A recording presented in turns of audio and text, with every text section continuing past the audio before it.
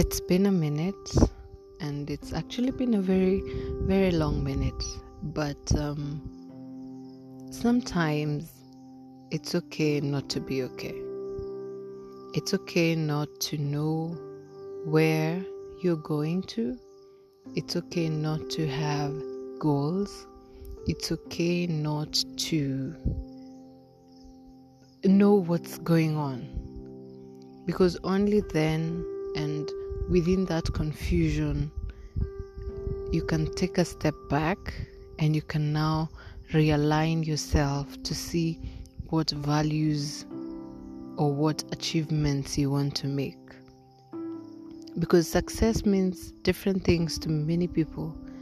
Maybe buying my first car is successful to me. Maybe for you, buying 5 cars is your success. For me, maybe if I get 2 kids, I feel I am a successful mother. Maybe you want 6 kids. Success will always be different. And you can never compare your success to other people. Neither can you value it based on other people's opinion.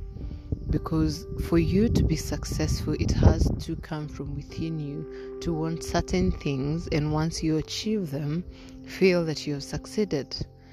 So just because other people have goals that reach beyond the stars and in the sky up there, and yours are just within, a stone throw away, does not mean you're not successful. Define your own success and define your own goals. Define your own systems that you plan to follow to achieve your success. But do it at your own pace. And don't do it based on what other people are doing. Sometimes I always love the quote that says, you bought something that you did not like just because you wanted to please somebody whom you actually do not like, but just to prove a point. So in the end, you're the dumb one, because you spend the time, you spend the money, and you spend the energy to prove to somebody else who was just observing you and making silly comments, So before you purchase anything, before you plan your goals, before you create that system,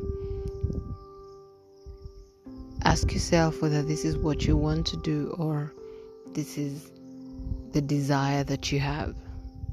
Anyway, this podcast today is a little bit everywhere, and I think that's why it's the main statement for today, that it's okay not to be okay, and you can stay within that bubble of confusion so that you can learn from it, and then once you get out of it, you come out stronger with a sense of direction, a sense of happiness, and pride that you were able to be resilient throughout that period of time. Stay safe.